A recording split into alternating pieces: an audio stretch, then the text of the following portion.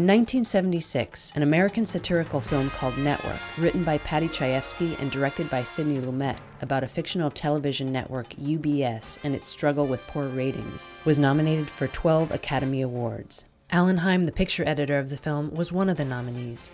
Imagine my surprise when it got all that Academy Award attention. I mean, I knew Paddy would get nominated, and I figured Sidney would.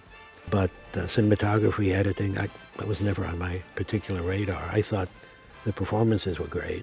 There was so much anger that Paddy had that runs through that film, and that anger is very contemporary. Aaron Sorkin said that other than George Orwell, no one has been as prophetic about what was going to happen in the future as Paddy Chayefsky. So.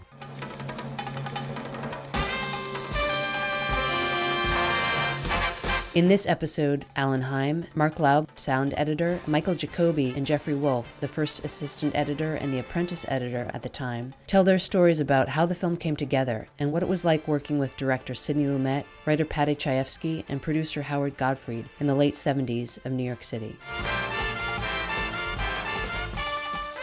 I'm your host, Isabel Siderni, and this is Frame by Frame, a podcast introduction to the most influential and respected film professionals working in New York today, celebrating the iconic films and filmmakers that continue to make New York an essential center of the global film industry. Frame by Frame is brought to you in partnership with Motion Picture Editors Guild and Post New York Alliance, because it's how you finish that counts. Our website is postnewyork.org, and we can be found on Twitter at @postny. Our host for today's session is Harbor Picture Company. Early on in his career, Alan Hyme collaborated on several films with director Sidney Lumet, including the film Network in 1976. It was around the same time that he began collaborating with directors such as Bob Fosse on the films Lenny and All That Jazz, for which he won an Academy Award for Best Editing. I asked Alan to describe that time in the New York film industry, how he began working with Sidney Lumet, and the trajectory of collaborations that led to his work with Mark Laub, Jeffrey Wolf, and Michael Jacoby on Network. I met Sidney the first time when I was a sound effects editor, and I met Sidney probably on The Group. I did a couple of movies for Sidney as a sound effect editor, The Pawnbroker, The Group, but we never actually met.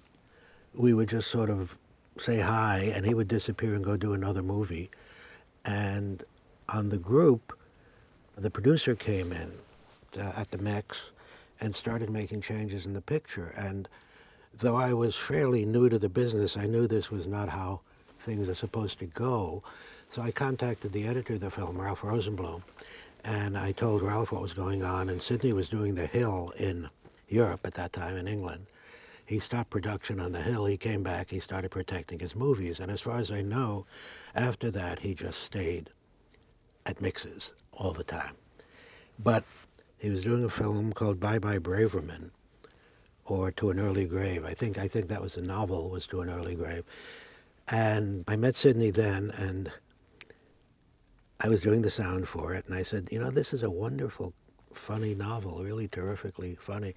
And Sidney said, I want this to be more than a comedy. So my heart stopped, because a good comedy is pretty much unbeatable. So he was not getting along with his editor, and Sidney asked me if I would do his next project as a picture editor, and of course I would, and that was The Seagull. So I ended up going to Scandinavia, and when we came back here, we started cutting the movie. And Sidney would stand over my shoulder and kind of tell me where to cut. And I learned an enormous amount, not so much about editing, but about performance and making decisions. And Sidney would say, cut here, and I just sort of sopped it up. I didn't realize that the film was incredibly dull until the night of the premiere, which was a black tie premiere, and luckily men were wearing collars so you could see their heads toppling over all around me. People were really stunned by the dullness of it. It was, Chekhov's play, and had great actors. After The Seagull, I did a film with Lenny with the producer, David Picker, who was a good friend of Sidney's. And we were sitting around in the office one day talking, and I said, why didn't you were at the screening, the little screening we had before the premiere, why didn't you tell Sidney that the film was not very good? I mean, my excuse was I was just starting out. What do I know? But why didn't you tell him? He said, you didn't want to hear that. And that's what happens a lot when you have a screening, even with your friends. People don't want to tell you negative things. They just don't. He then asked me to immediately start on his next movie, which was also based on a play by Tennessee Williams called The Seven Descents of Myrtle. And Sidney used to do 3 movies every 2 years, which is kind of an amazing output. So I went right from one to the other, and Seven Descents of Myrtle had its own problems, and I realized after working with Sidney for a while that I really didn't want to work with him anymore because I didn't want anybody over my shoulder. I pretty much had exhausted that mine or minefield. But then, of course, he did Serpico and Dog Day Afternoon with Dede Allen, who was an incredible powerhouse in the New York film community. And we all, when I say we, assistants, editors, everybody, we would sit around and say, how would this work with Sidney's tendency to cut over somebody's shoulder and Dede's force, and how that would work out? Well, it turns out that Sidney, for personal reasons, did not want to spend a lot of time in the cutting room. And he had a deadline, tight deadline. So he let Dede cut those 2 movies.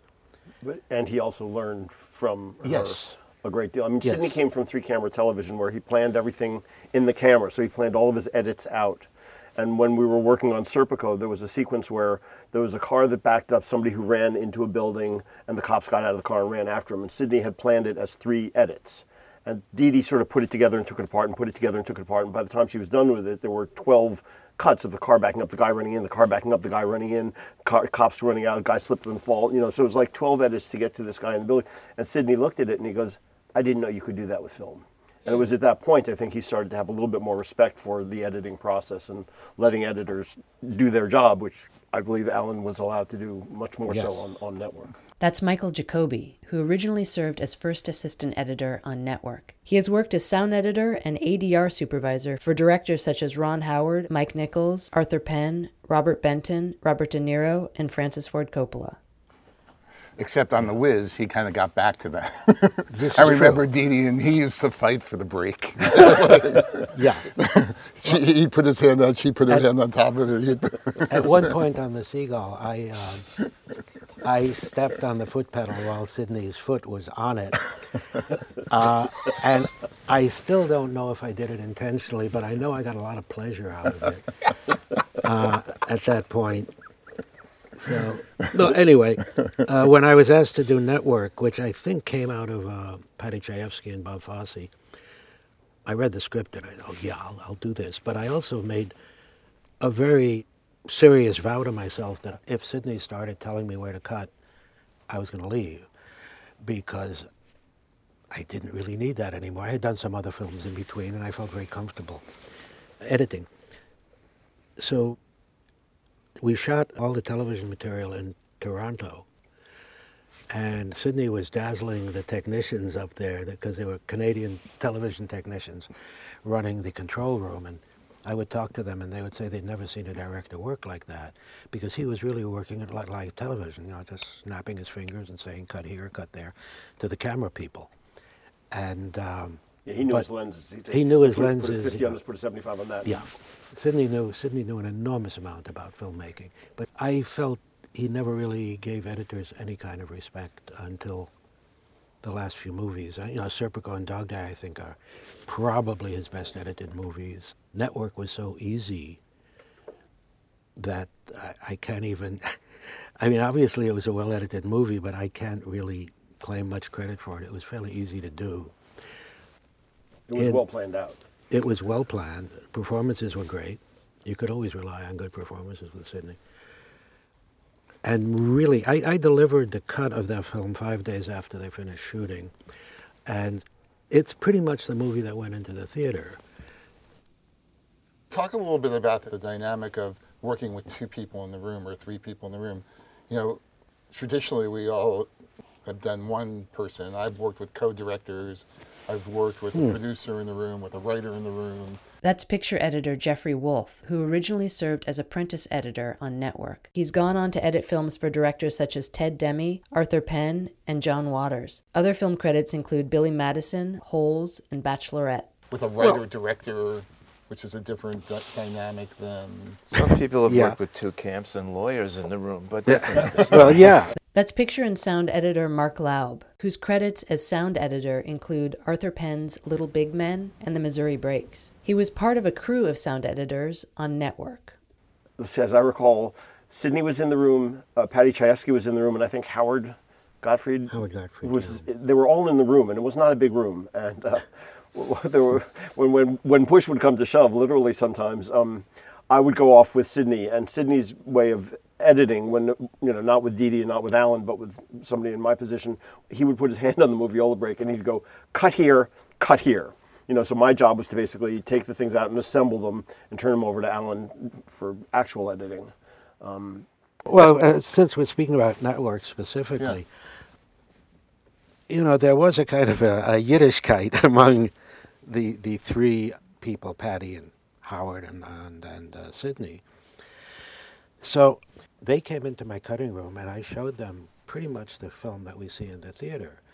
So we did sit around and we did talk and we polished up a couple of things and we dropped part of one scene. The difficulty with Sidney was if you wanted to make a change, you often didn't have somebody to cut away to. On The Seagull, my first movie with Sidney, he asked me to remove about 3.5 minutes of a scene. This is Chekhov's play, which was filmed pretty much in its entirety with 10 major stars. And one of the stars was somebody you don't remember much anymore, but Kathleen Widdows. And this was her scene in the film, big scene. And Sidney wanted me to take out, which was about 3.5 minutes. And even before, he said, go from here to here. And I said, Sidney, her head's going to spin around like Linda Blair. And he said, don't worry about it. Don't worry about it, Boychik. He sometimes called me, that means little boy in Yiddish. And he would say, don't worry about it. So I made the cut, and it was terrible. I mean, her head spun around 180 degrees. And I turned to Sidney, I said, we can't do that. And he said, don't worry about it. It's projectionist error. So somebody gets it, okay. I said, Sidney, what is projectionist error? And he said, look, people go to the movies once. And in those days, basically people went to the movies once. You didn't have DVDs, you didn't have VHSs. You went to the movies. It was an entertainment form. He said, if you have a cut this bad, they're going to say the film must have ripped and the projectionist fixed it in the booth. But I thought about that. And I said, basically he's right. It was a very valuable lesson for me because when you start out as an editor, you really worry about things like matching things. And unless people are, sitting down in one take and standing up in the next, which I've had on movies occasionally, basically you just have to, you don't worry about matching. You don't spend a lot of time with that. You try and deal with the story. You try and deal with the emotional content of the material.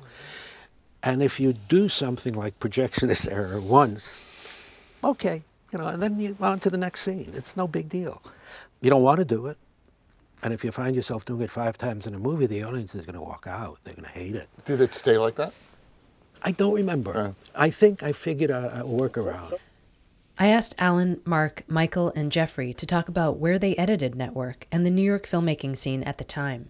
We were editing at TransAudio, one of the regular facilities where there were cutting rooms. And 254 West 54th Street, right where Studio 54 is. Yeah, Upstairs. above Upstairs. Studio 54. That's where Reds was edited.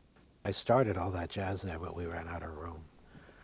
Did hair there. What happened was, as I remember it, they were doing Reds at Sound One.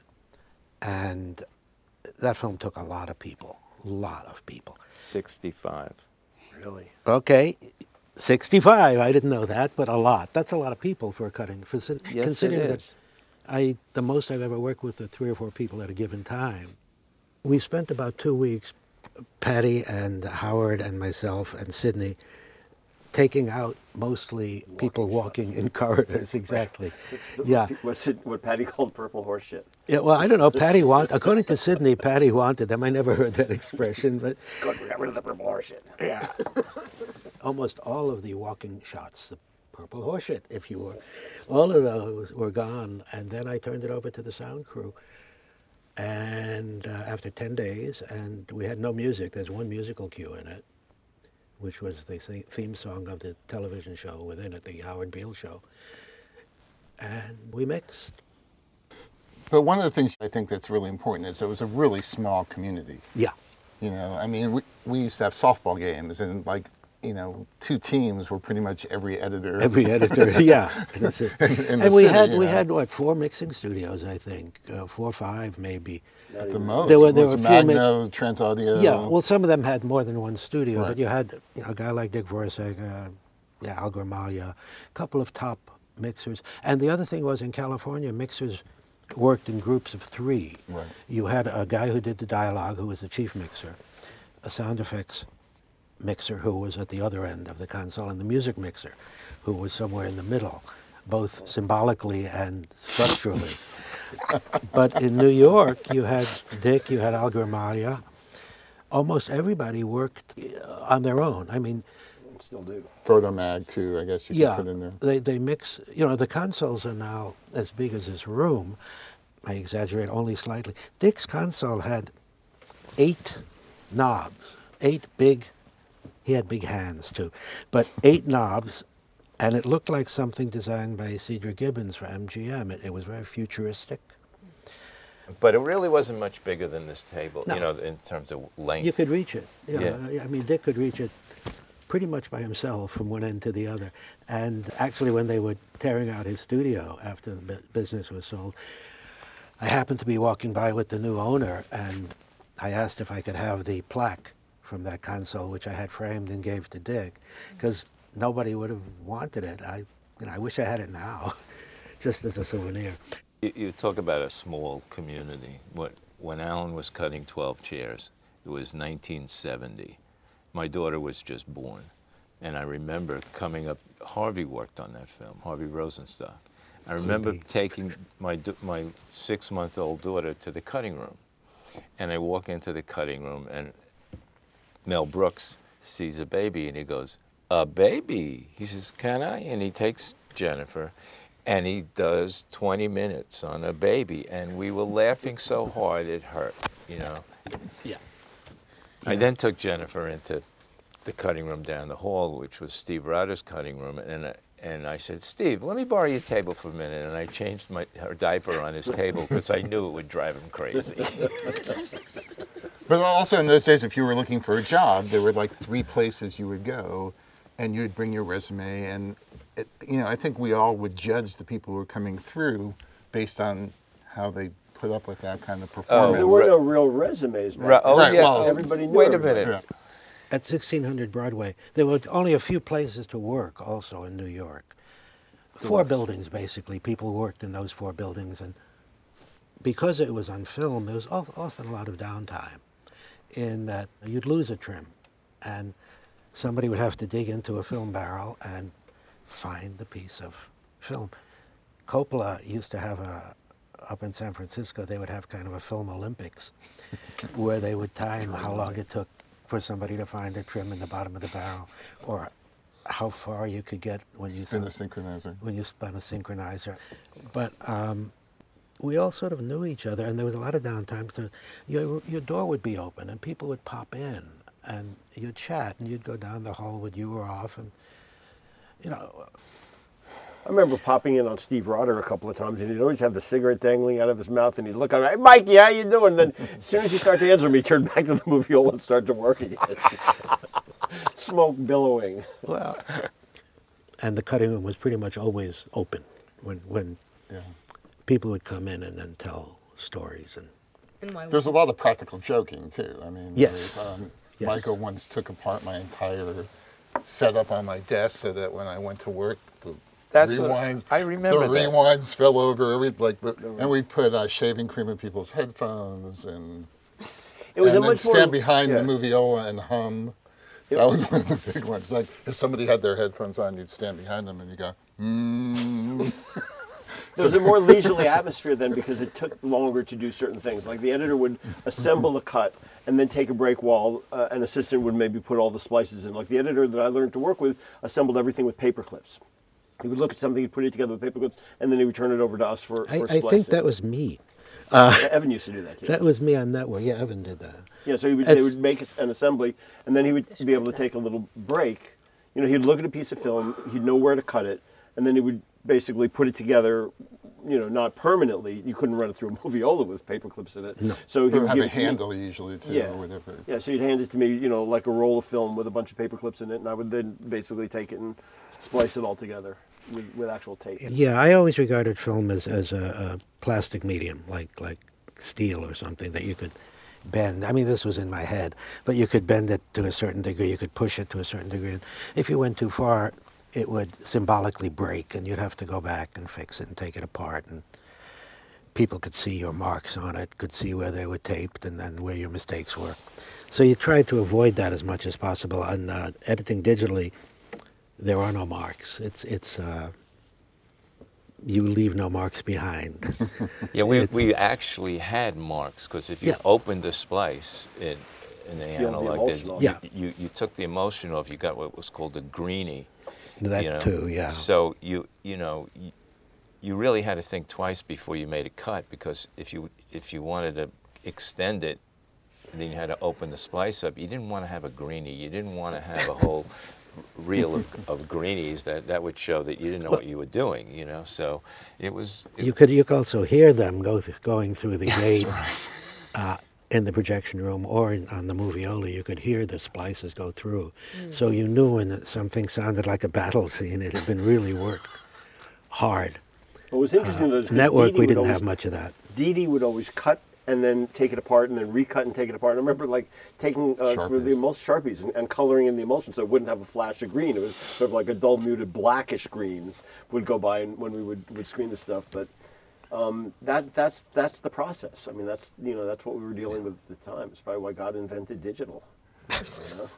Well, you were talking about greenies. Dee Dee, near the end of the film time, she would make a black and white dupe. Yeah. Right. And cut the black and white dupe rather than cut. Yeah. Well, originally the splices were full frame. Then they became sort of half frame and then kind of much more quarter frame.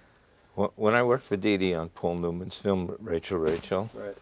the first thing we did was order every splicer ever made, just To test. to test. Test the splicer. We tested, and We had to degauss them with that big machine because they would create pops in the magnetic track. There were so many more elements that could happen. Like I was an assistant on a Gordon Willis film, and it was the first time that he directed and somebody else shot. And Gordon Willis was the kind of DP that he would tell the lab, Otto Poloni, these are the numbers that I want you to develop at, and then those numbers would be consistent through the whole film. I mean, he was very specific. that was the film that when he was mixing it, he walked into Dick Forrest's studio and walked up to the screen, and Dick was a smoker, and the screen had a patina of nicotine, and Gordy, said, "Oh, this is great." I mean, most people want the screen to be white so it reflects. But on this particular, this is just about craft and about like how particular the world was in a sense that there was no givens. Like it was really hard to figure if something went wrong.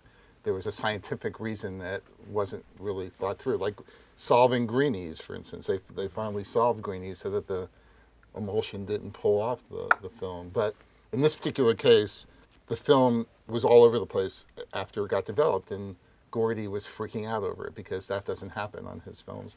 And so we ended up sending a test. I think my eyesight has been diminished because of this. We ended up sending a test to 10 different labs around the world of the film to have them develop the negative and see what happened. And he eventually figured out that they had taken some of the silver out of the stock without telling him, and that had changed. Yeah, Kodak had done that? Yeah, the Kodak had done that. And I mean, the kind of, like, I remember Kodak sent a representative who died in a plane accident from Chicago, and Gordy's answer was, like, send another guy. I mean, but that was, you know, Well, it was all directors, very specific. And directors had a lot of respect, got a lot of respect from the California people until it budgetarily became impossible for them to leave us alone. I remember sound crews tended to get out of hand, no offense. But you'd get a lot of people and they'd be covering themselves by putting in extra sound effects in case you didn't like this potato chip, they had a different potato chip crackle. And the studios were going crazy because they couldn't control the budgets that were happening here. So they demanded first that sound work be finished out there. And then they started pulling picture back there too. It was around that time that the New York film business also seemed to like be losing more work to LA. Like studios started to exert more control over everything. And Alan talking about different sounds for potato chips, you know, it came a lot out of Dee Dee's, you know, I want to see 2 or 3 different sounds because I want the director to have options. Like the reason why Dee Dee made so many edits is because she was editing to please the director. You know, it's how do you like this one? Oh, how about this one? You know, how would you like to see this? You know, we want to hear this gunshot or that wind effect or whatever, because you wanted to give the director as many options as possible. She had something called lift and lift, which when you were assisting her, she'd say LEL that, and you have to put a grease mark pencil with an L at the top and an EL at the bottom, because you'd put it into a box with a mark on it saying, this is the way the cut once was. And so she would lift this thing out if she ever wanted to put it back, like if the director said, I'm not certain, she'd go, oh, I can put this piece back in, and it would have the whole different, you know, shift in the emotion of the scene by just having that one little. And also, I think that organization was her way of, I think it expanded films too. It no longer was a first choice kind of thing where the speed and the organization, like I always say, even now on Avids, I tell my assistants that the setup is as important as the cutting of the film. Yeah, it makes you know the film, it makes you know the footage, so that you can come up with more options and that you can have more, you know, choices when you're putting something together. You know, the scene can take on a whole different meaning just with one edit. The thing about Sidney was his efficiency. You know, he was so specific. He used his experience in television to be the most efficient director that you could have. I mean, there were jokes that just the fact that somebody would say, "Oh, Sidney would get a cut of what he saved on the budget." That's indicative of how efficient he was.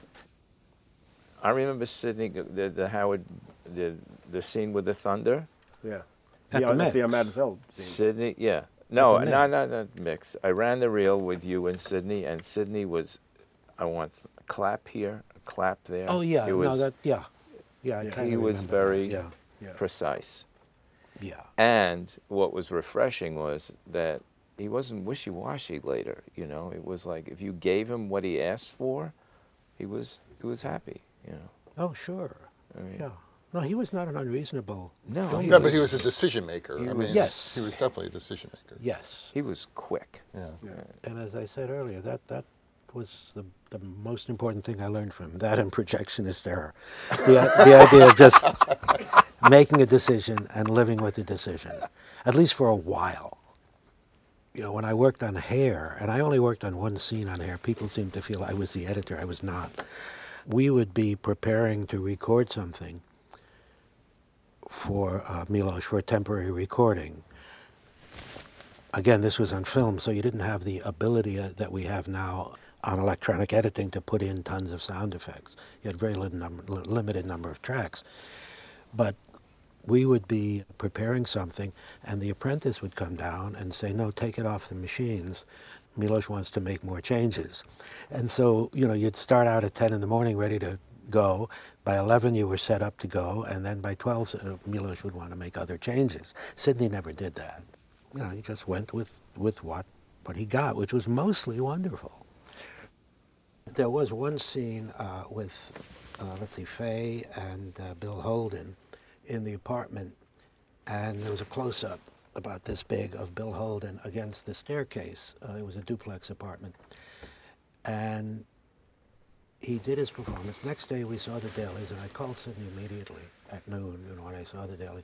And I said, the focus is off on Bill Holden, and all of the focus is on the brass banister behind him.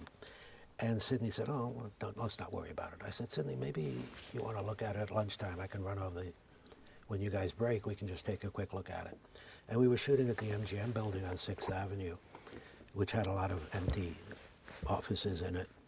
And we set up a projector somewhere. I guess it was a screening room in the building, sure. And we screened it. And Sidney sort of put his arm around me. He tended to do that. And he would say, don't worry about it. I said, well, Sidney, why don't you just reshoot it? And he said, I could never get Bill to do that performance again. And he may be right, and the cut is in the movie, and I don't notice it anymore, but I sure did notice it when I was cutting the movie. But that was the only, I don't know if you'd call it a mistake, but Sidney really cared for the actors. He wouldn't make them do things, except he loved to have Faye Dunaway eat. And there was a scene where she was eating a sandwich, and he just kept doing take after take. And at one point in the dailies, I think she said, Sidney, can I stop eating? But he loved that. And early in the shoot, Sidney and I were going over to screen the dailies from my cutting room. And in my cutting room, just before leaving, Sidney said they were thinking of replacing Faye. And I don't know if I've ever told this before, at least in public. And I said, why? Why would you replace her? He said, well, she's stumbling over words. Well, that had to do with Paddy, because he was very precise. And he was on the set all the time. Because actors often like to change the script for whatever reason. Maybe it comes with the territory of being an actor. You just want to have more influence.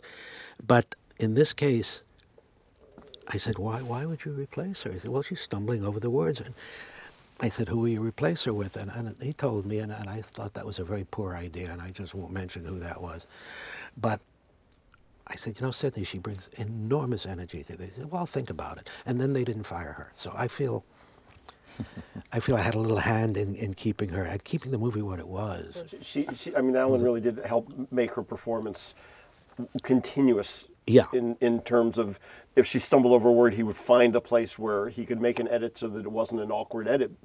And he would make a performance out of, correct me if I'm wrong, but did she say to you after she won the Academy Award, thank you, because I know I never got through a line of dialogue? Absolutely not. I think she did. Well, it happened under other circumstances. I remember there were a lot of takes where Faye Dunaway would get sort of through most of Paddy's dialogue, but then it's a mouthful and she would stumble, and Alan ended up putting together a pretty smooth Academy Award-winning performance. And Network was one of the first real examples of how dialogue can be manipulated to do what you want it to do.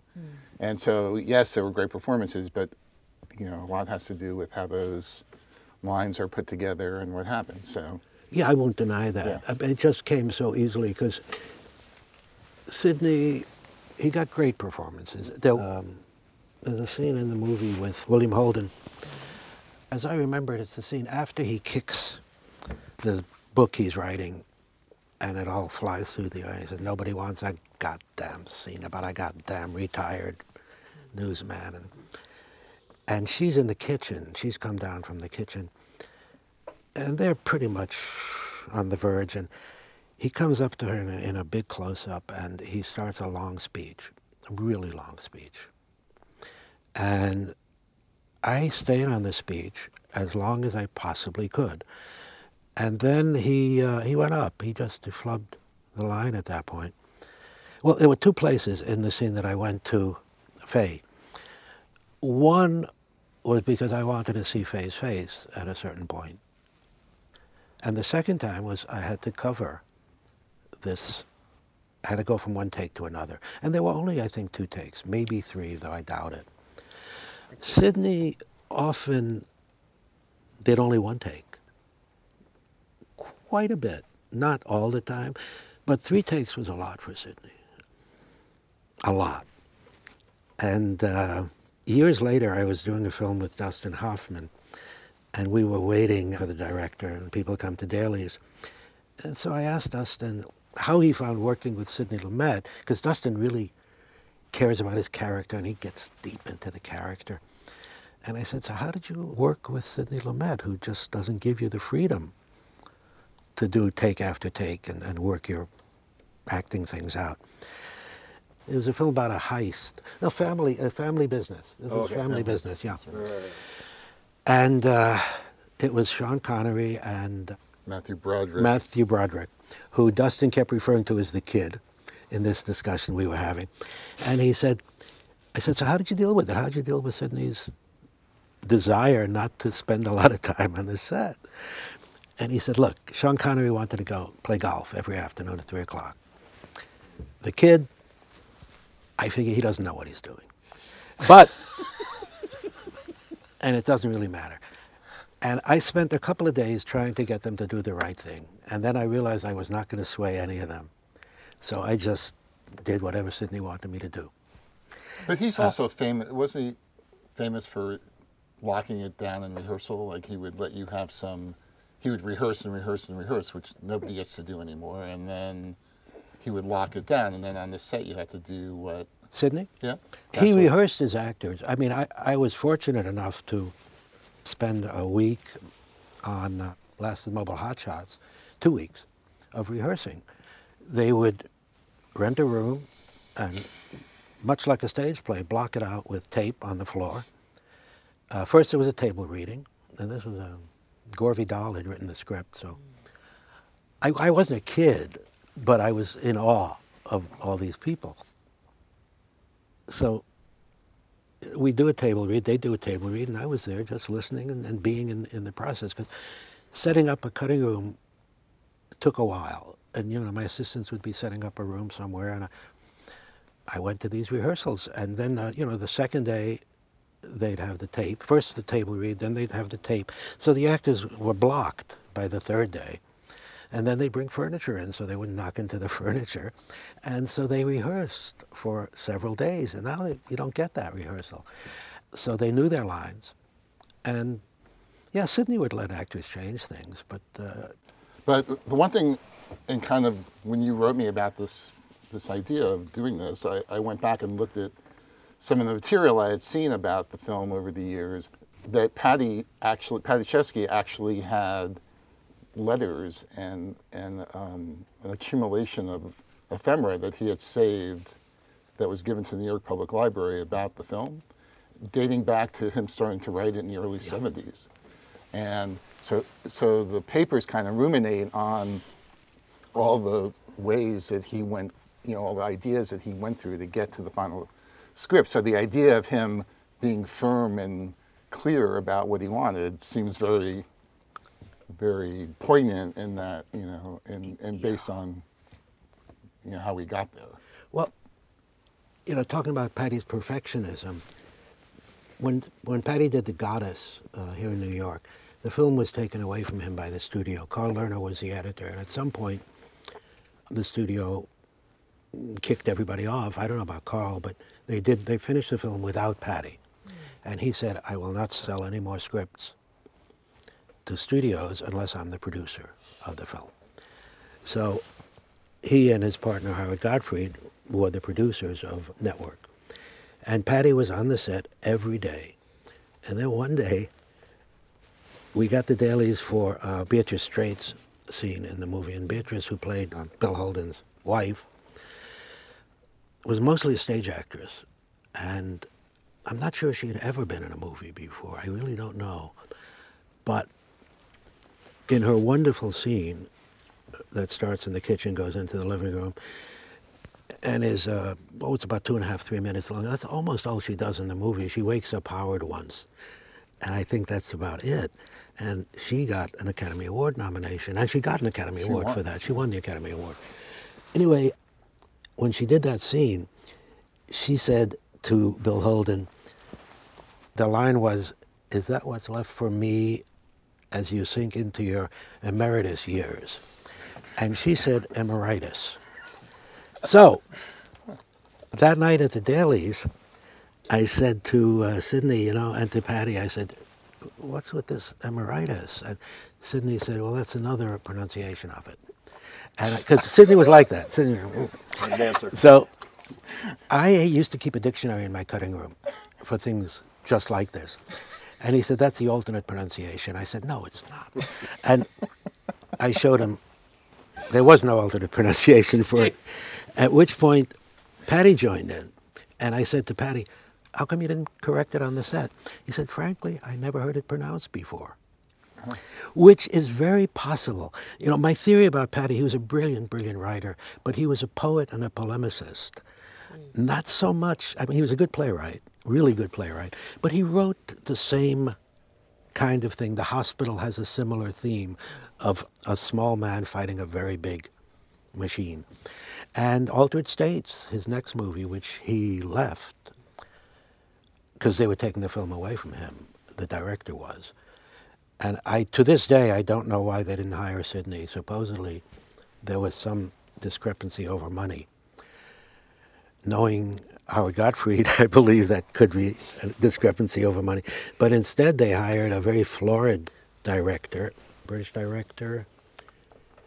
But what happened was, at that point, Patty walked away from the film. His producer stayed on, and they never spoke again after that. They had a long relationship, but you know, Patty was protective of the words, as was I in cutting the movie. I mean, I knew what was there. We only cut the beginning of a scene, the scene in Hollywood, which was, by the way, shot on Long Island with the Long Island Expressway in the background. Sidney hated going to California. He was very proud that he could do L.A. here, but they couldn't do New York there. Exactly.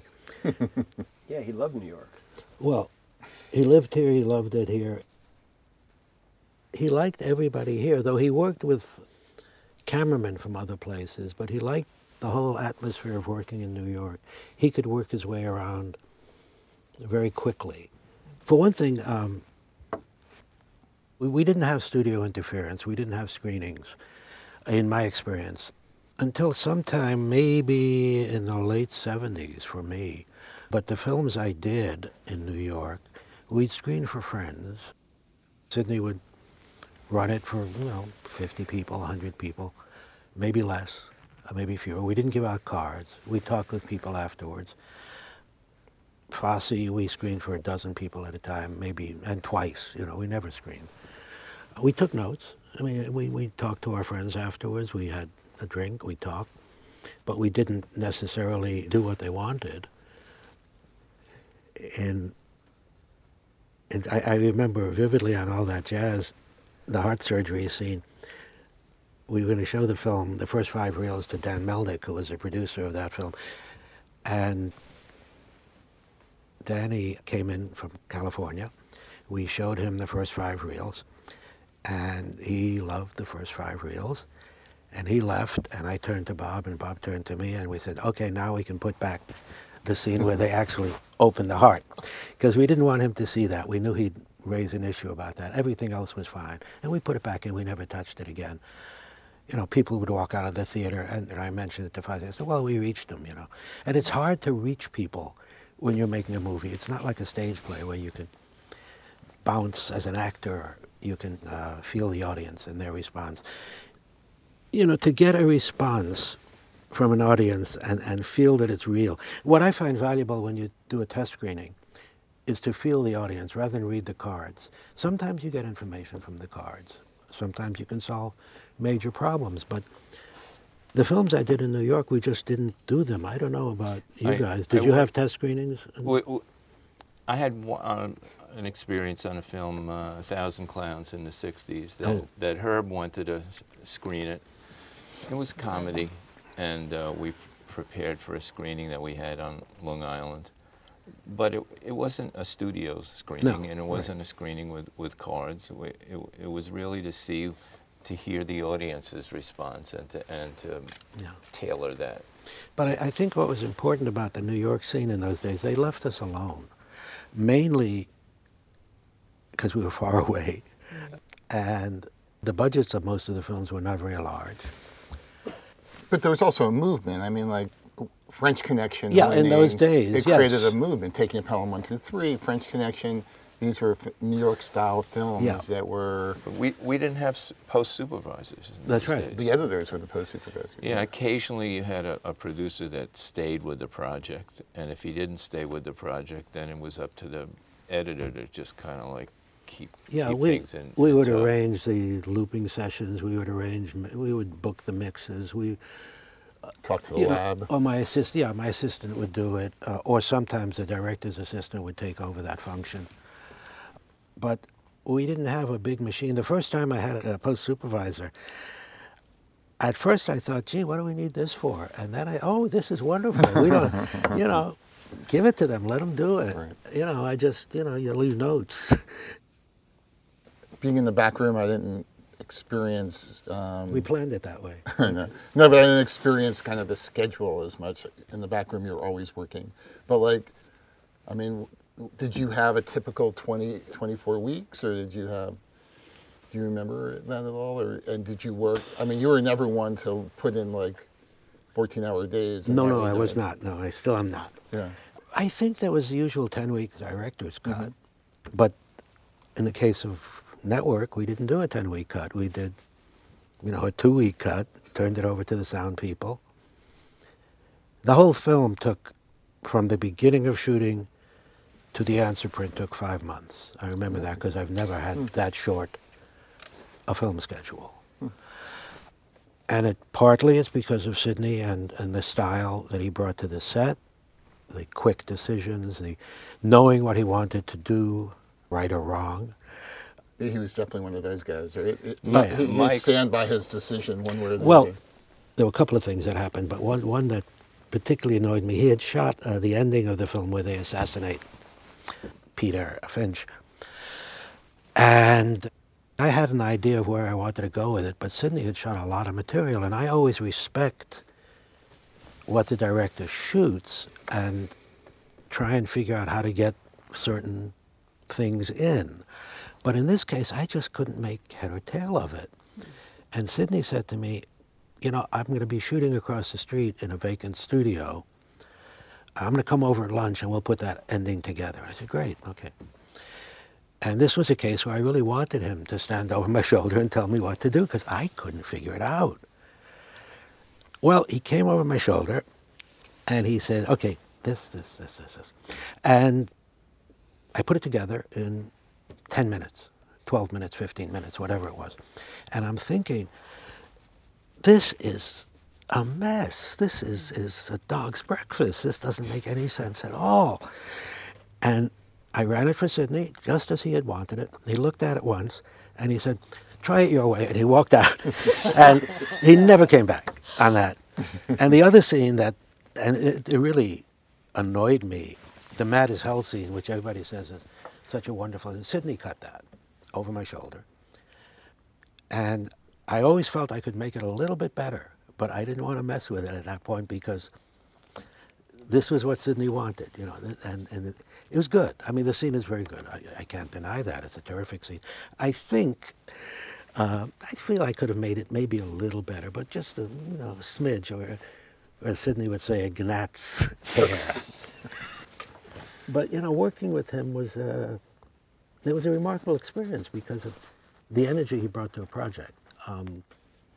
Sidney had the kind of energy where Alan would say, you have to stand on a shoelace to get his attention. So Sidney would make a decision. I never said that. I like it, but I never said He said that. it. You have to. He would make decisions, and Alan said earlier, it's not always the right ones, but he was very decisive, so it was easier to move on. But I remember Sidney and Patty having to be separated at times for having differences of opinion, about the way things should be. I don't really remember that myself. But we did have to do a television version for certain scenes, most of which involved Bobby Duvall.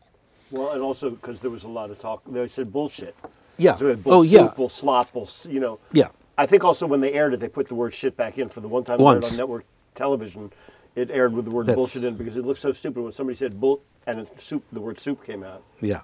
So what happened with we were going to loop Robert Duvall at a studio on the east side of New York, and I showed up, and Bobby Duvall shows up, and he said, "Where's Sidney?"